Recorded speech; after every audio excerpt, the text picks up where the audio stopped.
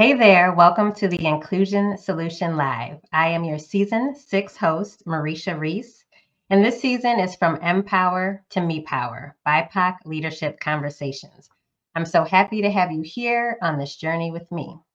In case you missed it, this season we're talking about some of the unique challenges that BIPOC leaders face, especially in dominant group spaces, and how they use their innate power, that me power, to thrive. I am so excited today to welcome my guest, Minda Harts. Minda is the best-selling and award-winning author of the Memo, What Women of Color Need to Know to Secure a Seat at the Table, as well as Right Within, How to Heal from Racial Trauma in the Workplace, and her first young adult book, You Are More Than Magic. She is a highly sought-after speaker and thought leader, frequently presenting on the topics of advancing women of color, leadership, diversity, and management at companies like Nike, Google, JP Morgan, Aspen Ideas Festival, Dreamforce, the Atlantic Festival, Forbes Inclusion in the Workplace, and DraftKings, to name a few. Minda is also an assistant professor of public service at NYU's Robert F. Wagner Graduate School of Public Service and the founder of the Memo LLC, a career development company. In 2020, Minda was named by LinkedIn as the #1 top voice for equity in the workplace. And in 2022, she was named by Business Insider as the top 100 people transforming business. She has a weekly career podcast for women of color titled Secure the Seat. Welcome to the show, Minda. Thank you, Mareisha. Happy to be here. Thank you. So by way of further introduction, those that have listened to this season so far know that I like to start with I am statements. So we often use that at the Winters Group to highlight our intersecting identities and the lived experiences we bring into the conversation. So I will first model it, and then Minda, I will invite you to introduce yourself in a similar way. So I am a Black, cisgender, able-bodied woman, a Zennial, so I am at the cusp of millennial and Gen X. I probably lean more Gen X, I would say. I'm an introvert. I'm a wife, a daughter, a sister, a dog mom, and a current Southerner, Southeast US, but was born and raised in the Northeast. So Minda, I invite you to also share with our listeners your I am statement. Thank you. I am a eldest of 3. I am the only girl. I am still a dog mom, even though my baby transitioned almost 2 months ago. I still identify as a fur baby mother. I am a West Coaster, but also a transplant out of the East Coast. And I am an optimist, and I'm happy to be here. Thank you, Minda, and sorry about your fur baby loss. Very Thank much. you. Here at the Winters Group, we're very much animal people, so definitely sorry to hear about that. So let's get into some of these questions. So you did share a little bit about who you are and some of your identities and what you're bringing into the conversation today. But if you don't mind, could you share a little bit more about your story, your background experience, and how it led you to the work that you do today? Yes. It's funny, Mareisha, I think about, the question that you asked about identities and where we sit. And almost 5 years ago, I was sitting in a whole different career, so the idea that we are the curators of our own careers and we do have the power to transform it at any time. Up until 5 years ago, almost, I was in corporate America. That was the path I was on, and I was always the only. And if you've ever been the only of anything, then many of us know that can be very isolating. But as a first generation college student, first person in my family to enter into corporate America, I didn't know what I didn't know, right? And so I was just kind of happy to be here, come from very humble beginnings. And so I started to, accept certain behaviors and treatments inside the workplace because I thought that that's what I had to do just to get along, right? Many of us are positioned to believe that we work in a meritocracy, that if you do the work, you get the things, right? But I realized that there was a lot more involved to that. So longer story short, about midway through my career, I started to think about, what would it look like to thrive in the workplace, and what could it look like where everybody gets to do their best work and be their best selves. And it really led me on this self-discovery path on how do we make the workplace work for people who look like me or identify, on the margins. And so I started to do this, advocacy work around the advancement of Black and brown women, women of color in the workplace. And I created a career blog. Now I'm dating myself, right? Back in 2015. And eventually that work just created this space for, in addition to, others who have been speaking about equity in the workplace, just a space for us to say, hey, we might work at the same place, but our experiences aren't always the same. And so through the blog, then speaking and books. And if you would have asked me when I cried in the car in 2014 about, oh my God, am I going to make it to retirement here at this place? I would have never envisioned that I would be, sitting here with you. But again, our voices are tied to someone else's freedom. And that's what I realized was part of my story. Even I also identify as an introvert, but I realized that I still had a voice to share. Yeah. Thank you. Thank you for sharing that. So you mentioned the books. I mentioned that in the intro. So the Memo and Right Within in particular were, definitely successes for you and have helped inspire BIPOC women to survive and thrive in a dominant culture workspace. So I imagine what you just shared, some of that led to you writing these books and some of that experience. So can you share a little more with us, just like why you felt the need to write those books and share that with your audiences? Yeah, it was part of this idea of what would it look like to thrive at work and what would it look like to use our voice. I think many of us who, identify as Black or brown or anyone who feels like, marginalized inside the workplace, we often are told just work hard and keep your head down, right? Mm-hmm. But dignity, humanity, equity, and respect should be table stakes for each and every one of us. We should have that. That should be on the table. And I started to realize that my voice was silenced. My experiences were silenced, and I wasn't being treated the same way as some of my counterparts were. And so eventually it led to, a deterioration in my mental health. I started to get anxiety in the workplace, depression, and I just didn't recognize myself as that bubbly young girl that entered into corporate America years before. And a lot of it was based off of race and identity and just people dismissing my claims of inequality and not having a space to be able to talk about it and just trying to, push through. And eventually I started to interrogate and investigate what would it look like to talk about these things. And around the time period, I was reading this very popular book called Lean In by Sheryl Sandberg. And my office had got all the women in the office, the book, we were reading it together. And it was like the 100th book that I had read that did not talk about the experiences of women of color. And I thought, well, this is great, but what about us? Who's talking about our experiences? Even as women, we're experiencing the workplace differently.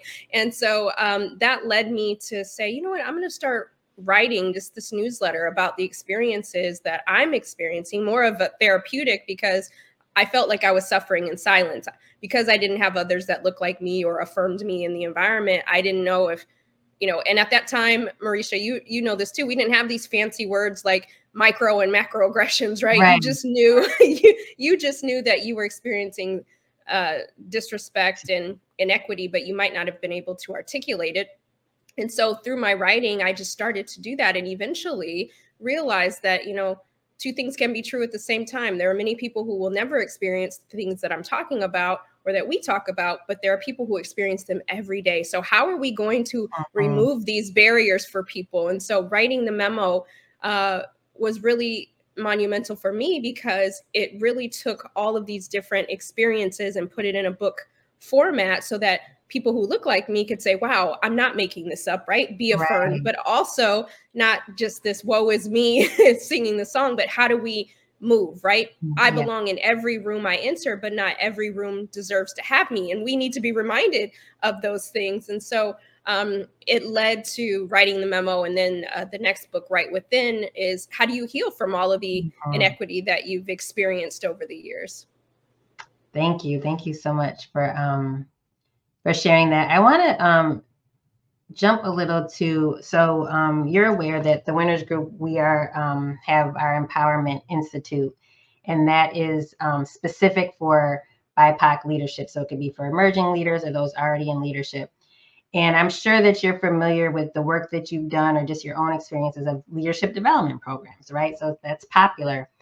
And so for ours, we're specifically focusing on BIPOC individuals going through. So hearing what you said, and just like going a little deeper in, right, we're in these, oftentimes we as BIPOC individuals are in these dominant culture spaces where we don't feel like, I remember you started saying, it feels isolating sometimes being the only, or you start to accept behavior that you get, right, that you like think, well, I guess this is how it's supposed to be. Or it's not supposed to be, but it's kind of like, well, where else am I going to go, right? I need a job, I need these different things. And then when you're in the spaces, you probably, folks feel like, are they being developed? Are they not? Or if I can be in this development program, but if I'm the only one that looks like me, how is this, is it really for me? So my question for you is kind of, why do you think focusing specifically on BIPOC leadership development is important? And then a further question is just, what responsibility do you think organizations have to be intentional about developing BIPOC talent? Yeah, no, I love that you all have this institute because it's so important. If there was equity in the workplace, then we wouldn't need the work that any of us do. Right. And so, and we know through just fact is that a lot of diversity programs, some states are trying to eliminate them or have eliminated them. And so if we are already not represented at the highest levels of leadership equitably, then what do you think eliminating those programs are going to do? It's not going to help it, right? It's only going to potentially hurt it. And so it's really important that we look at who has been underrepresented in leadership, and we should invest those resources. It's yes, and it doesn't mean that when I was younger, Mareisha, we used to go to my grandmother's house on Sundays for dinner, and she would have this very tiny table. And I would often wonder as like 4 or 5-year-old, like, why do we always come to Granny's house and how can we all eat at this really tiny table? And then like magic, my uncles would pull the table out and then put a plank in. I don't know if you remember those tables. Right?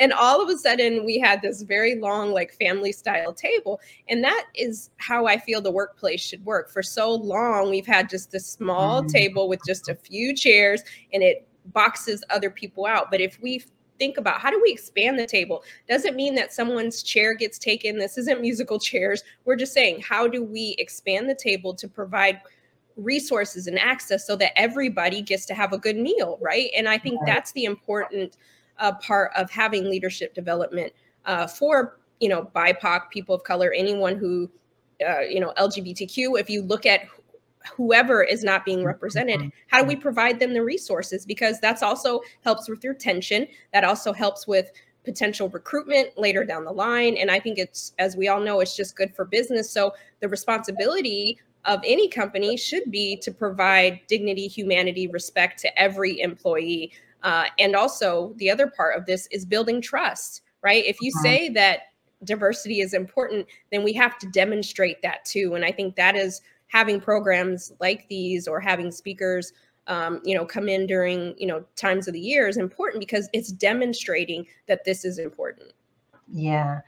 And with the work at the Winters Group, we often hear from leader, right? So you talked about at the top, leaders at the top, we mainly see, white male leadership. And then, when our clients come and we're working with them on diversity and inclusion and, increasing representation and all these things, they're like, well, we can't find any, diverse or BIPOC candidates to fill these leadership roles. And I'm sure you've heard the same. So what do you think? How do you respond when you hear statements like that? It's laughable, actually, because it's like, well, where are you looking, right?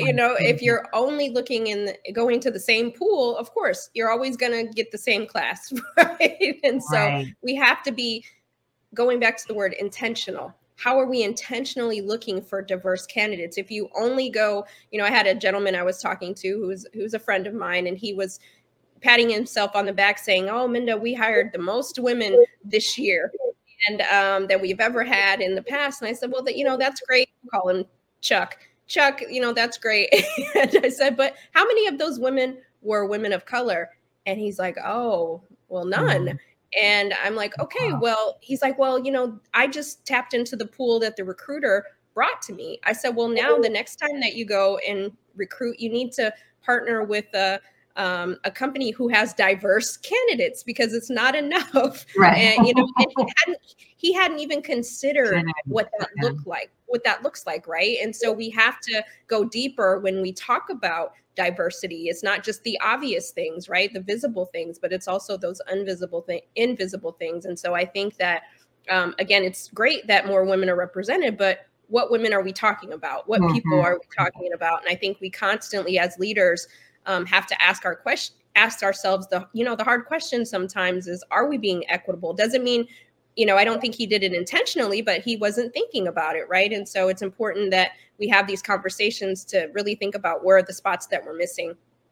Yeah, and that's the thing. It's like, and sometimes you think, for us, it seems so obvious. Like, yeah, if you go to the same place or the same, your buddies or whomever they are referring, you're gonna get the same talent. And it's just like, for us, like, yeah, just go to an HBCU or go to this or go to, and it's, oh, really? Like, it's such rocky, and it's like, okay, but sometimes you have to get that basic with folks, and that's um unfortunate, especially in 2023. And then, as you shared earlier, as they're trying to strip that stuff away, it's going to even be more important to, like, point these things out and pay attention. So thank you for sharing that. And so you've said that, success is not a solo sport. We need disruptors, partners, co-conspirators to help us pave the way for others to recognize our power.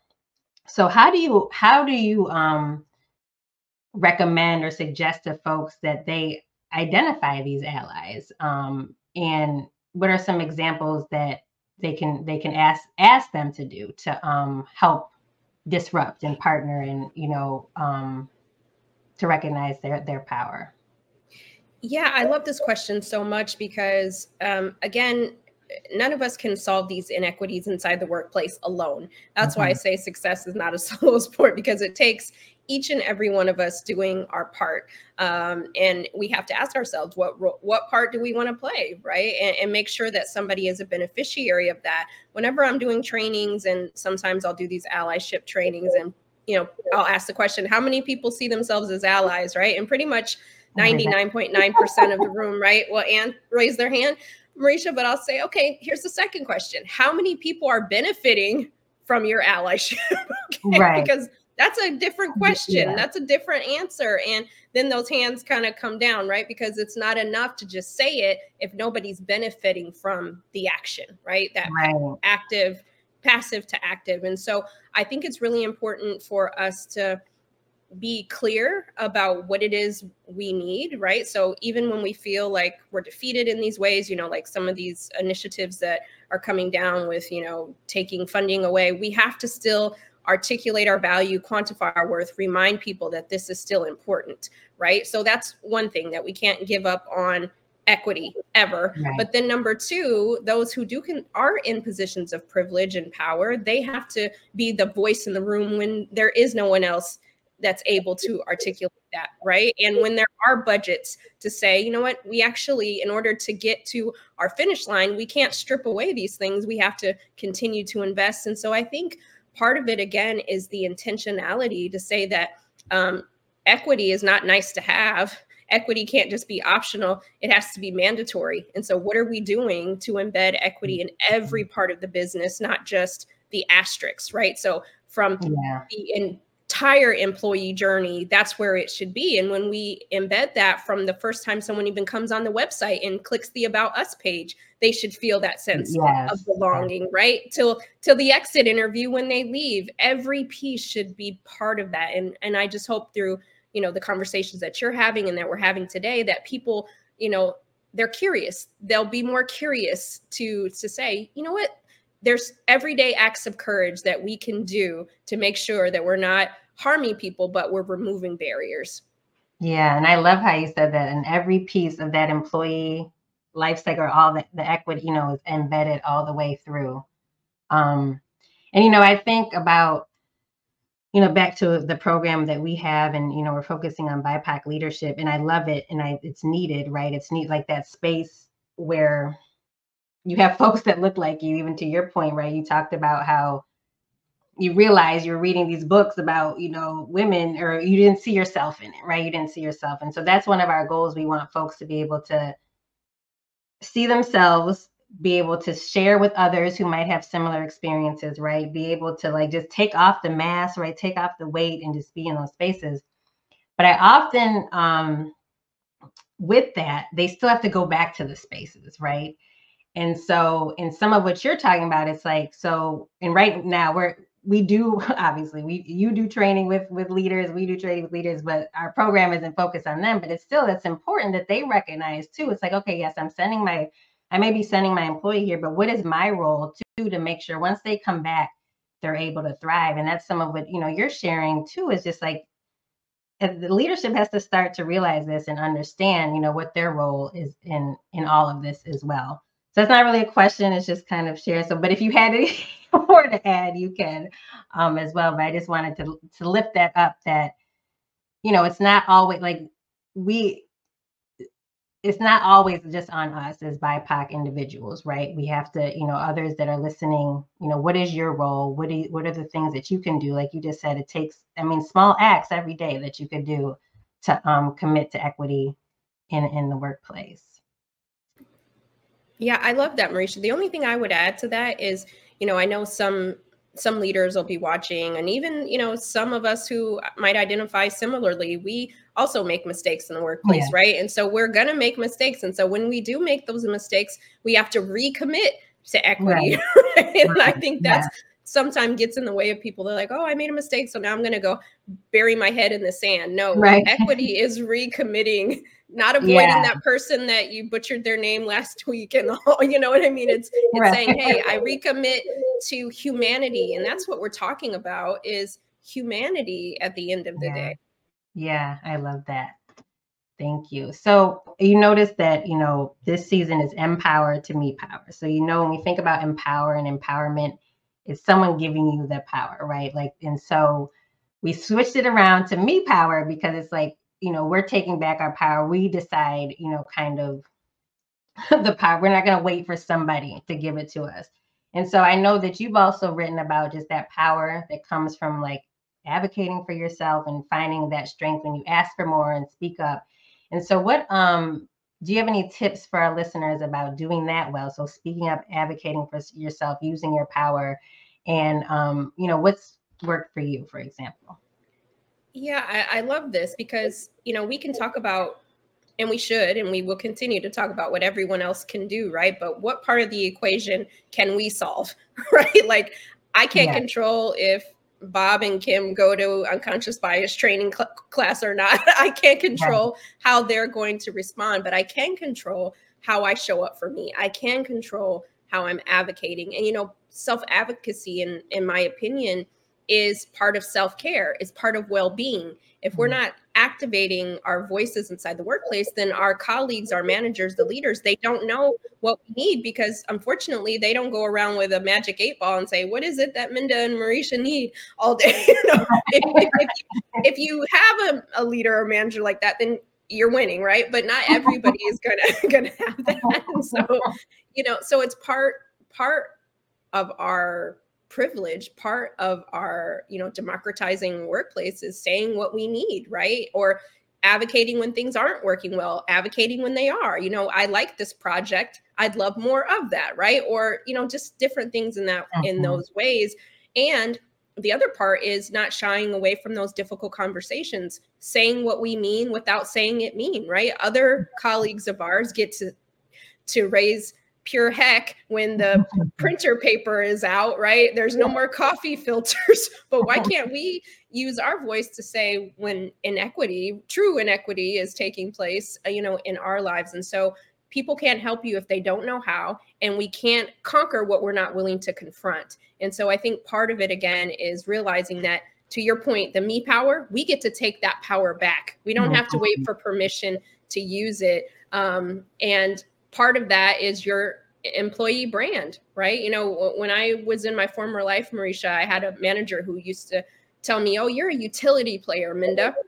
And at first I would say, oh yeah, I could play any role. And then I started to think, wait a second, I don't want to be branded as a utility player. I don't want you to just put me anywhere and know that I'm going to get the job done. Right.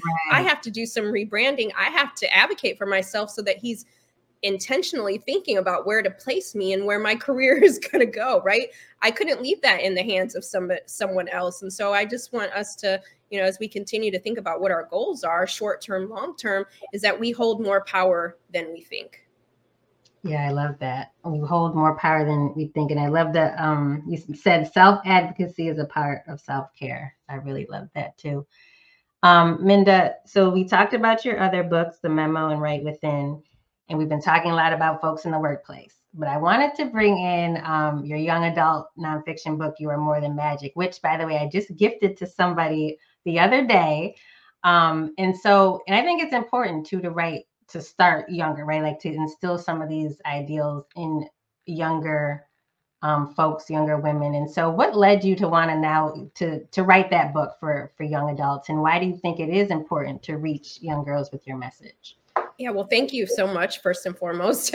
But, You Are More Than Magic is really special because what I realized as I was writing these books, for more seasoned, women and our peers and allies and leaders, I thought, what did little Minda need? She needed to hear some of these things at 14, at 13, at 18, at 21, how to use her voice, how to have difficult conversations that, she is her best advocate. And I didn't want to wait for our young girls to hear these messages before they get to their first job, right? I wanted them to be able to, while they're in their coursework and while they're on, at gym class or wherever they're at, that they're advocating for themselves, that they don't shy away from it. And even if their parent or guardian don't have the tools to have healthy conversations, that their voices aren't diminished, right? That they're learning the tools that they need each and every step along the way. And so I just wanted to be able to give back in that way because we see that this younger generation, they're so fearless and using their voice. And so I wanted to be able to give them the tools so that they can be, guided in the right way so that they're even more fierce when they reach, their first, full-time jobs or get to college. I just felt like it was important to invest in them in that way. Right. And then also to know, right, when they get to that first job or whatever, know what to accept and not to accept, right? Know their worth, know who they are, and kind of not like we had to do and kind of figure out like, oh no, this is not for me, or this is not, I'm not being treated right. So I love that. I love that. I love that. So I'm gonna start winding down, Minda, and I feel like you've shared a lot of it, but I want to, and this is always my closing question for my guests. And so what's your MEpower story? So in other words, in what ways do you hone into your innate power?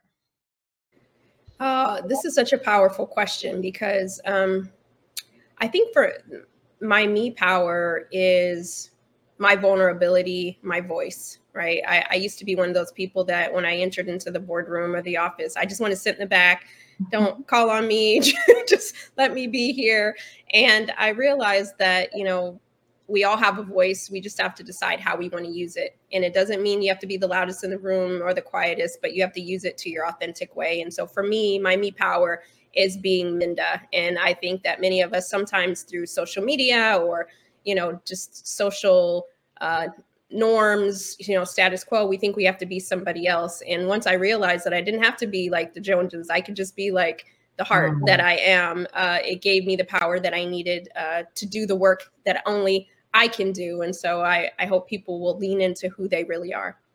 I love that. I love that. Being just your true, authentic self and not even worrying about what others or what others think. And listen, I want to be in the back of the boardroom, not saying anything either. And just for even me doing this season of the podcast, Minda, is like, I'd rather be behind the scenes, but they got me out in front. But I'm glad you're here. You're good at it. Thank you.